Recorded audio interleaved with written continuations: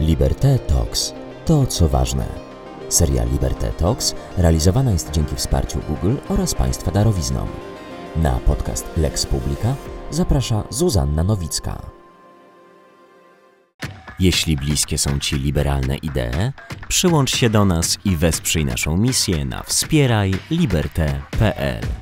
Tylko dzięki Twojej pomocy będziemy w stanie utrzymać stałą działalność. Witaj na pokładzie.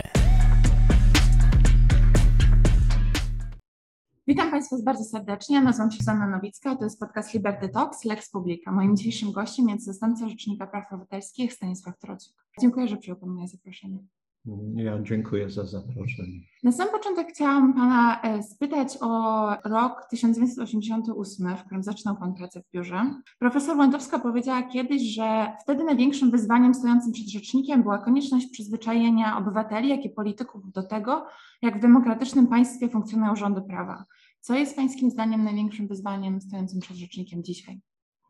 Ja myślę, że to jest to samo wyzwanie, które stało przed rzecznikiem na początku, dlatego że mamy w tej chwili do czynienia z sytuacją, kiedy te rządy prawa przeżywają kryzys od wielu już lat i wracamy do tych fundamentalnych problemów, które były rozwiązywane przez Rzecznika Praw Obywatelskich na początku jego działalności. Mamy cały obszar spraw, które dotyczą praw podstawowych, takich jak wolność słowa, wolność zgromadzeń, wolność przemieszczania się, na przykład w stanie epidemii. To są problemy, którymi rzecznik zajmował się na początku swojej działalności, które wróciły w tej chwili również w tych ostatnich latach i są jednym z głównych tematów podejmowanych przez Rzecznika Praw Obywatelskich.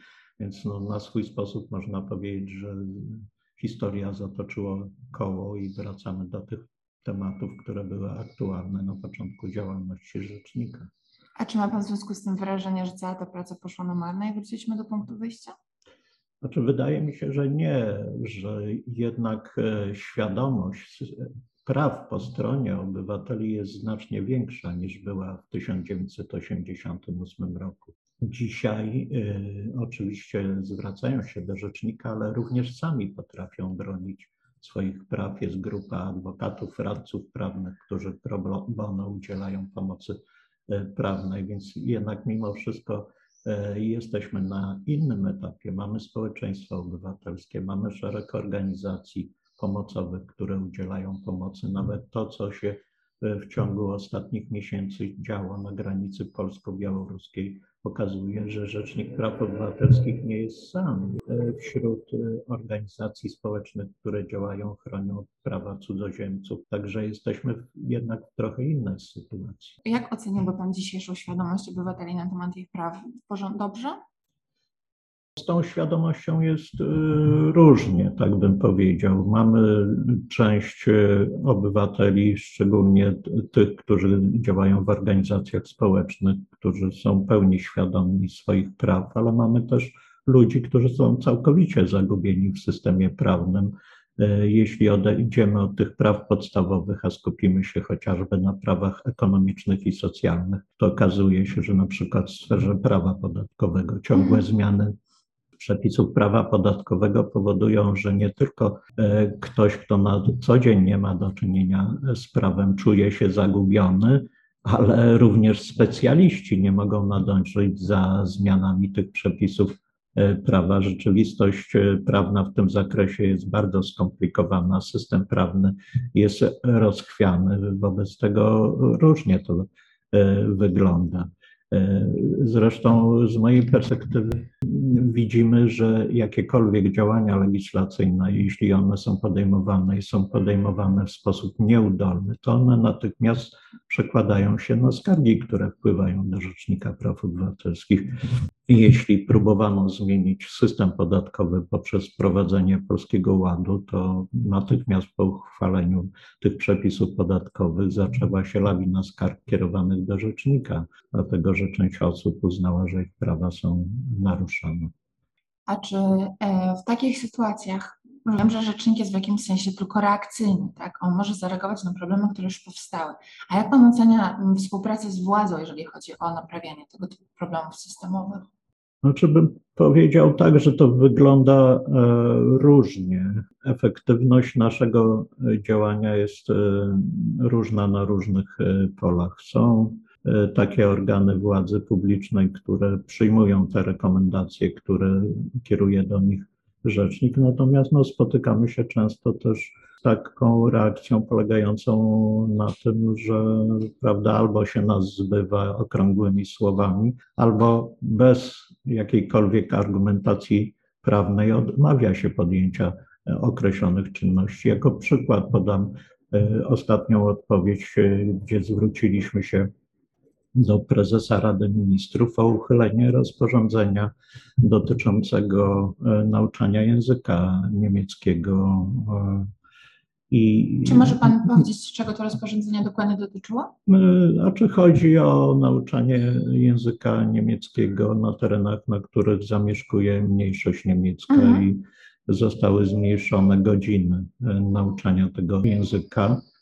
Zwróciliśmy uwagę w tym wystąpieniu, że te przepisy naruszają nie tylko ustawę, bo są to przepisy rozporządzenia ministra nauki i edukacji, że nie tylko wykraczają poza granicę upoważnienia ustawowego, ale również naruszają wiążące Polskę konwencje dotyczące ochrony praw mniejszości. Zasugerowaliśmy, żeby Rada Ministrów w opisanym konstytucyjnie uchyliła to rozporządzenie.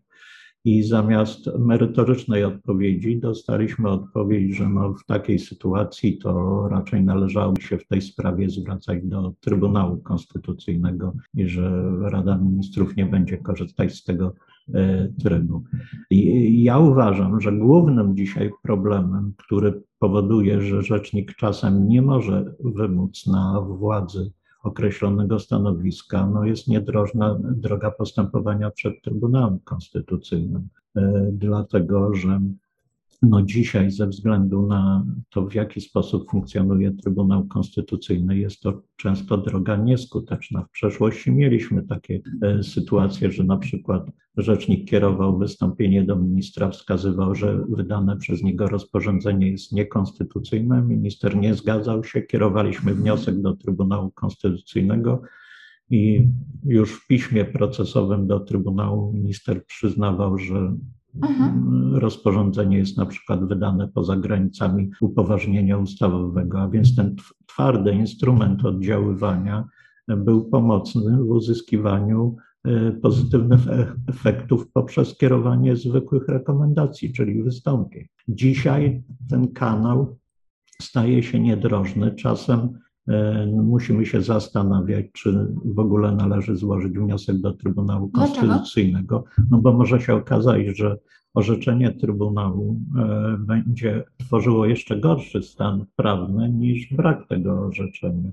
A wobec tego z dużą wstrzemięźliwością podchodzimy w tej chwili do kierowania wniosków do Trybunału, mając również w pamięci to, że jakie jest orzecznictwo Europejskiego Trybunału Praw Człowieka, jeśli idzie o obsadę Polskiego Trybunału Konstytucyjnego. Tak, on powiedział, że przypomnijmy może, że sędziowie wybrani na miejsca już poprzednio zajęte nie spełniają tych warunków, które powinny być spełnione zgodnie ze standardami międzynarodowymi. Tak, że nie jest to w rozumieniu Europejskiej Konwencji sąd ustanowiony zgodnie z ustawą.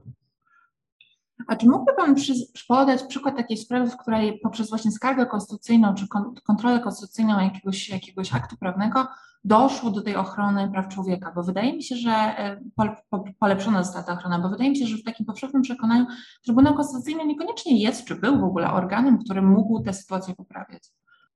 Było wiele takich sytuacji, gdzie za pomocą wniosków do Trybunału Konstytucyjnego udało się zmienić sytuację prawną. Ja przypomnę taką już dawną historię, ale na przykład amnestia maturalna, prawda, gdzie rzecznik skarżył rozporządzenie ministra edukacji i uzyskał pozytywny rezultat. Amnestia maturalna to znaczy? To tam przewidywano, że osoby, które nawet nie zdały egzaminu maturalnego, to będą uznawane za osoby, które zdały ten egzamin, co oczywiście potem się przekładało, prawda, na możliwość ubiegania się o studia na wyższych uczelniach. No, stworzono nierówne szanse. Ale ja przypomnę sprawę fundamentalną chociażby, to jest kwestia wolności zgromadzeń, kiedy odbywały się w Polsce pierwsze parady równości, gdzie zakazywano tych parad równości na podstawie przepisów prawa o ruchu drogowym, uznając, że trzeba ubiegać się o zezwolenie władzy lokalnej na organizację takiej parady. No i to dzięki wnioskowi rzecznika skierowanemu do Trybunału Konstytucyjnego okazało się, że nie trzeba mieć żadnego zezwolenia władzy publicznej na to, żeby wyjść na ulicę i demonstrować pod określonymi hasłami.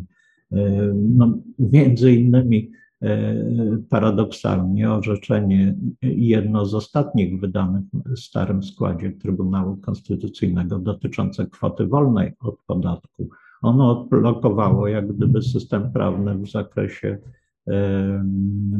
ustalania tej kwoty wolnej od podatku, która przez wiele lat była na tak niskim poziomie, że opodatkowywane były osoby, które de facto były klientami pomocy społecznej.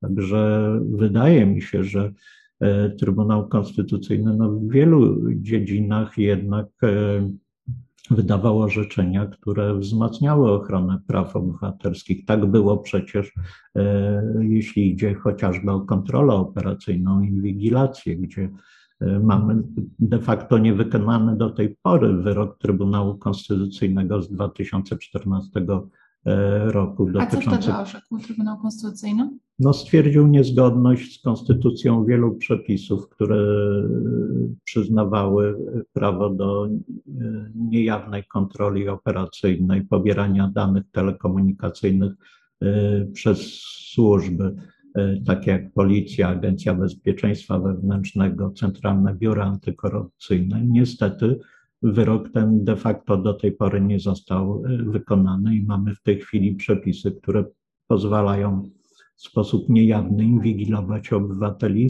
niezgodnie z polską konstytucją i ze standardami międzynarodowymi. Wykonany to znaczy nie zmieniono stanu prawnego.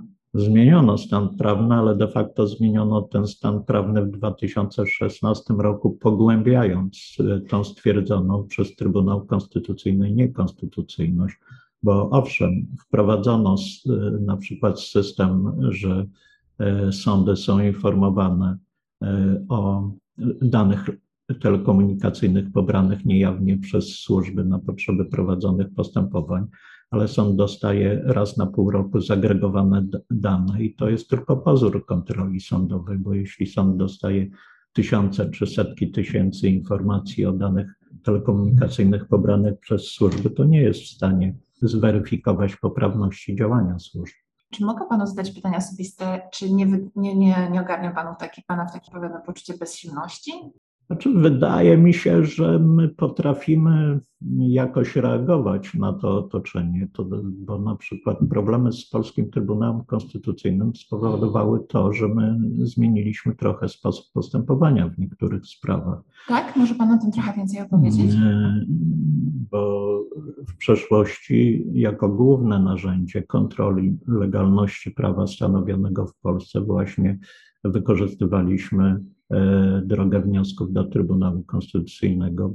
Potem, kiedy doszło do paraliżu Trybunału Konstytucyjnego, musieliśmy przemyśleć naszą taktykę postępowania i w tej chwili znacznie częściej na przykład zwracamy się do Europejskiego Trybunału Praw Człowieka o to, żeby zezwolił nam złożyć opinię przyjaciela sądu do tego Trybunału. I od kilku lat w zasadzie nie spotykamy się z taką odmową, a wobec tego możemy przedstawiać nasze opinie w postępowaniu przed Europejskim Trybunałem Praw Człowieka i to stanowisko bardzo często jest uwzględniane przez Europejski Trybunał.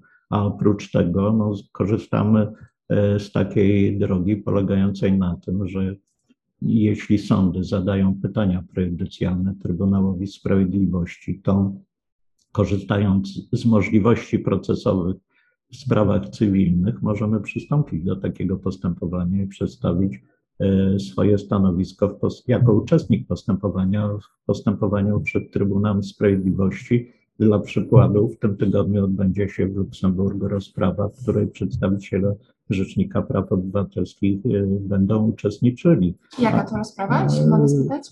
To jest rozprawa, która jest jak gdyby dalszym ciągiem tych problemów związanych z wymiarem sprawiedliwości i niezależnością sądownictwa w Polsce.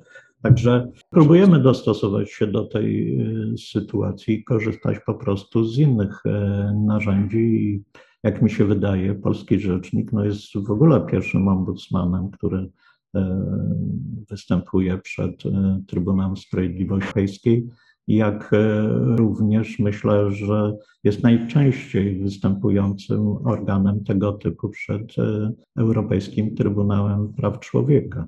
A czy może Pan podać przykład takiej sprawy, w której TSUE albo ETP faktycznie przychyliło się do wniosków przedstawionych przez Rzecznika Praw Obywatelskich? To są te wszystkie sprawy, w których uczestniczyliśmy, a które dotyczyły niezależności sądownictwa, gdzie de facto większość tych orzeczeń Trybunału Sprawiedliwości idzie w tym samym kierunku, który prezentował Rzecznik Praw Obywatelskich, a więc jeśli idzie o Krajową Radę Sądownictwa i spełnienia przez ten organ standardów wynikających z prawa europejskiego, prawidłowość procedur powoływania sędziów. Także to wszystko de facto znalazło swój wyraz w orzeczeniach Trybunału Sprawiedliwości. Ja mogę też powiedzieć, bo to wydaje mi się dość interesujące, o tych sprawach, które prowadziliśmy w czasie epidemii, dlatego że niestety czas epidemii to był czas radykalnego ograniczenia podstawowych praw jednostki, gdzie zostały ograniczone tak fundamentalne prawa jak wolność zgromadzeń, wolność i swoboda przemieszczania się po terenie kraju, pozbawienie wolności osobistej, zastosowanie kwarantanny tylko z tego powodu, że ktoś przekroczył granicę państwową.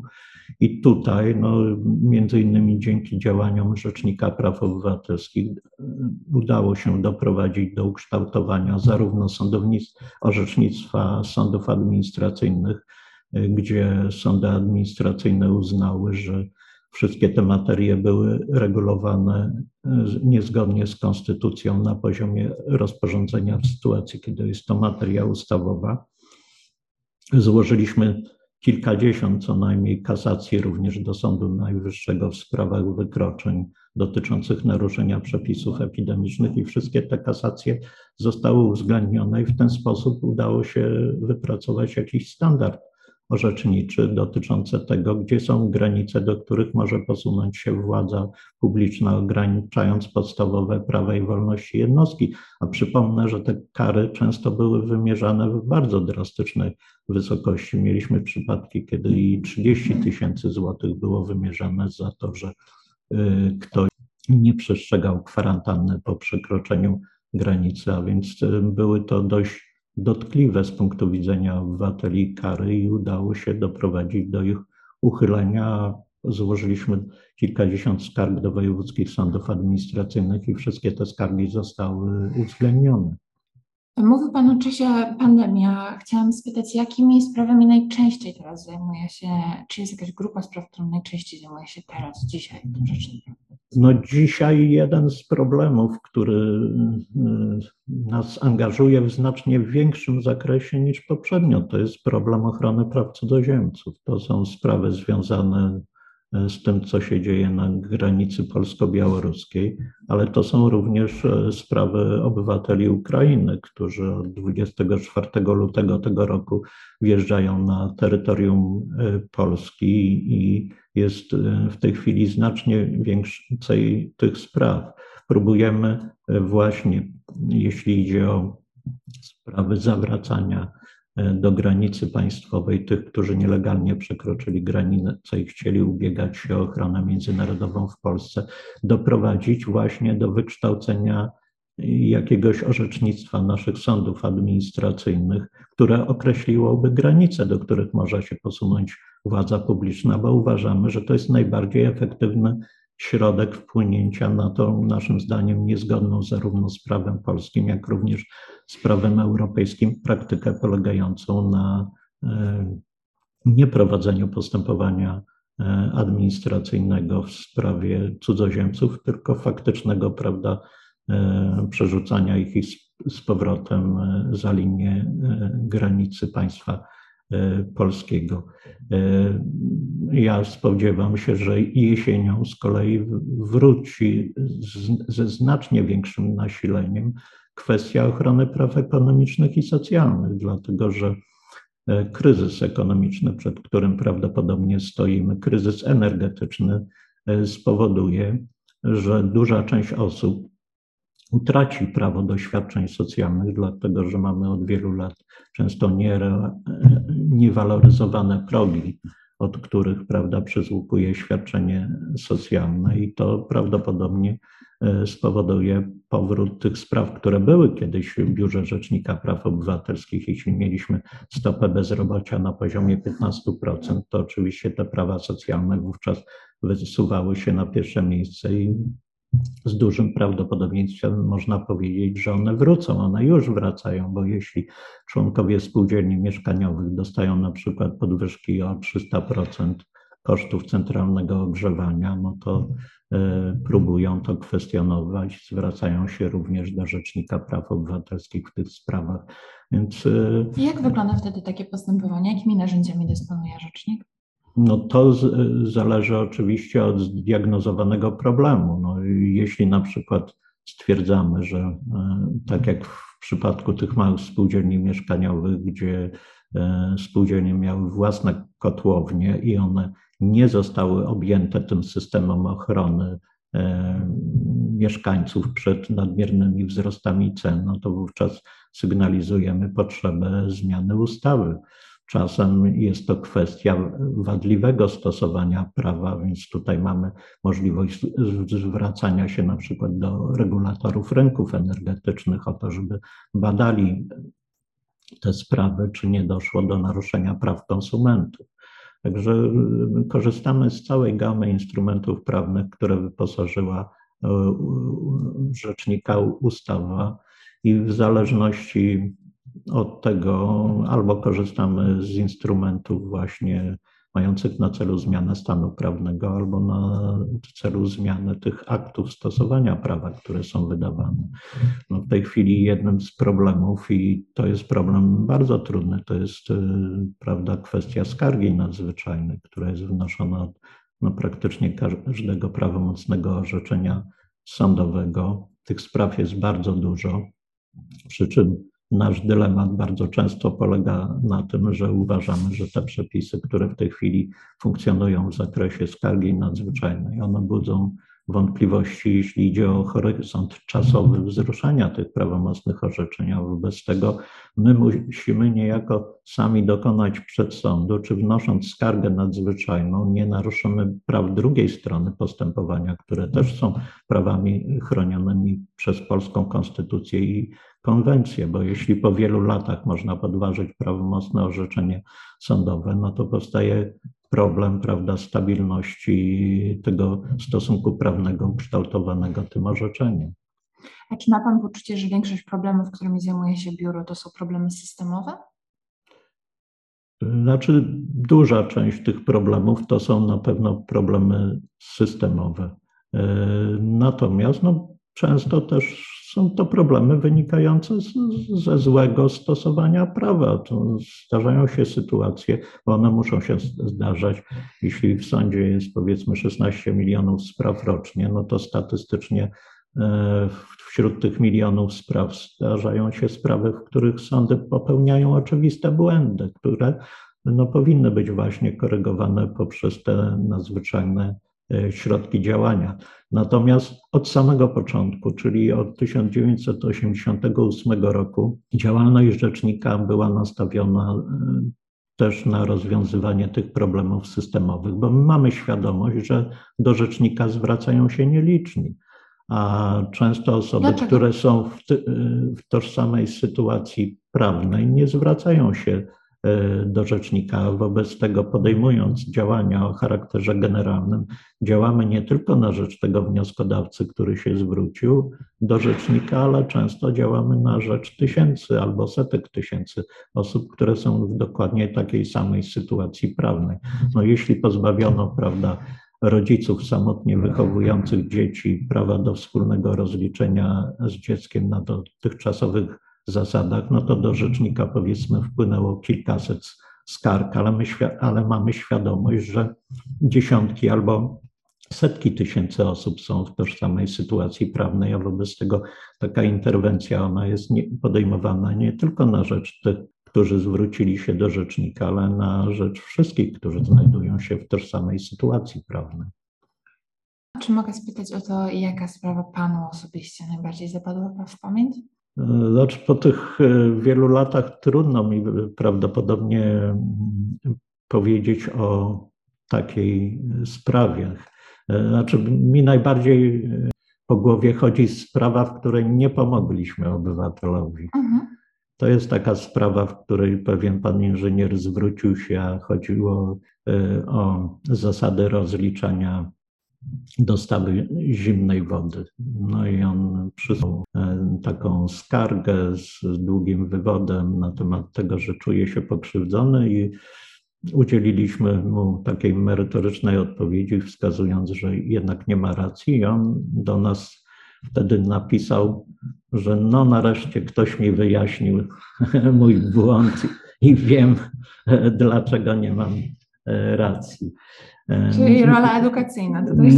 Natomiast są sprawy, które zapadają w pamięci, a które na przykład zakończyły się niepomyślnie. Ja pamiętam taką sprawę, kiedy przyjaciele osoby zmarłej zwrócili się do Rzecznika Praw Obywatelskich, żebyśmy podjęli interwencję. Chodziło o to, że ta osoba nie pozostawiła spadkobierców, a wobec tego zgodnie z przepisami polskiego i wówczas obowiązującego prawa skarżeństwa dziedziczył ten majątek, czyli mieszkanie. I chodziło o to, że ta osoba została tam pochowana na koszt pomocy społecznej, żeby jakiś skromny przynajmniej nagrobek wystawić. No i podejmowaliśmy interwencję łącznie z poziomem Ministerstwa Finansów. Niestety zakończyła się ona brakiem sukcesu. Uważaliśmy, że skoro państwo jednak przejęło majątek sporej wartości, bo mieszkanie ma sporą wartość, no to można by było jakąś niewielką kwotę wyasygnować, żeby nagrobek tej osobie, prawda, wystawić. Także trudno mi powiedzieć, prawda, ja zawsze to myślę o tej sprawie, która aktualnie leży na biurku, bo ona jest najważniejsza, natomiast to, co było wiele lat temu, to człowiek wyrzuca z pamięci, dlatego że ciągle zajmuje się nowymi problemami. No, w tej chwili mam bardzo ciekawą sprawę jednego z wójtów, który z mocy prawa został pozbawiony swojego stanowiska. I to jest sprawa, w której w 2014 roku doszło do powodzi. Wójt został oskarżony o to, że zbyt późno zainicjował akcję przeciwpowodziową. I postępowanie toczyło się 7 lat. Został prawomocnie skazany na jakąś niewielką grzywnę. Natomiast w ciągu tych 7 lat prowadzonego postępowania doszło do zmiany przepisów prawa i znowelizowano kodeks wyborczy, wprowadzono przepis odmienny do dotychczas obowiązującego, że Skazanie w każdym przypadku prowadzi do pozbawienia prawa wybieralności. I on z mocy ustawy tylko dlatego, że wymiar sprawiedliwości działał niesprawnie, został pozbawiony mandatu wójta, bo gdyby został osądzony 3 lata wcześniej, nie byłoby tego problemu.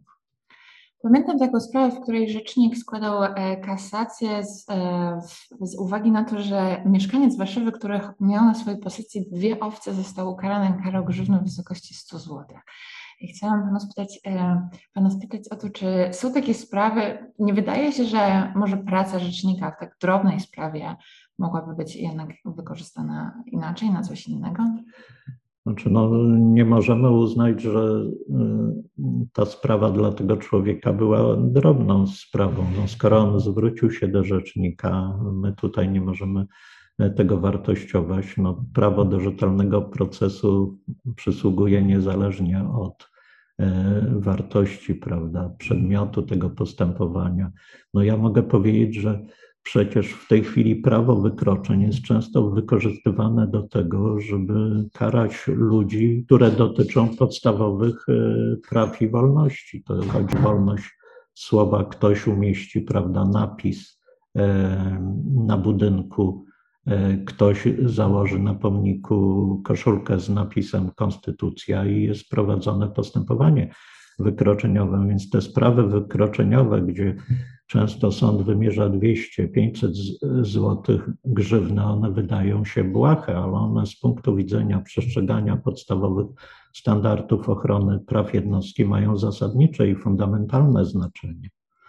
Dziękuję. Na sam koniec chciałam przywołać jeszcze słowa profesora Adama Zielińskiego, który powiedział, że wykonując zawód prawnika najpierw trzeba mieć warsztat, dopiero potem można mieć poglądy. Tak, ja muszę powiedzieć, że z pełnym przekonaniem potwierdzam to i uważam, że często problem polega na tym, że prawnicy odchodzą od tych elementarnych zasad wykonywania zawodu prawnika i próbują właśnie swoje te poglądy przerzucić na daną sprawę, gdzie po prostu instrumenty prawne, których używamy, są kompletnie niedostosowane akurat do tej sytuacji. Więc najpierw trzeba być, w moim przekonaniu, rzemieślnikiem, a potem można czasami próbować być artystą, ale jeśli się nie jest dobrym rzemieślnikiem, to się nigdy nie będzie też artystą. Ogromnie panu dziękuję za tę rozmowę i jeszcze powodzenia w waszej pracy. Dziękuję bardzo.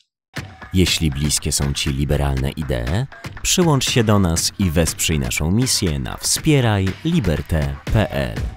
Tylko dzięki twojej pomocy będziemy w stanie utrzymać stałą działalność. Witaj na pokładzie.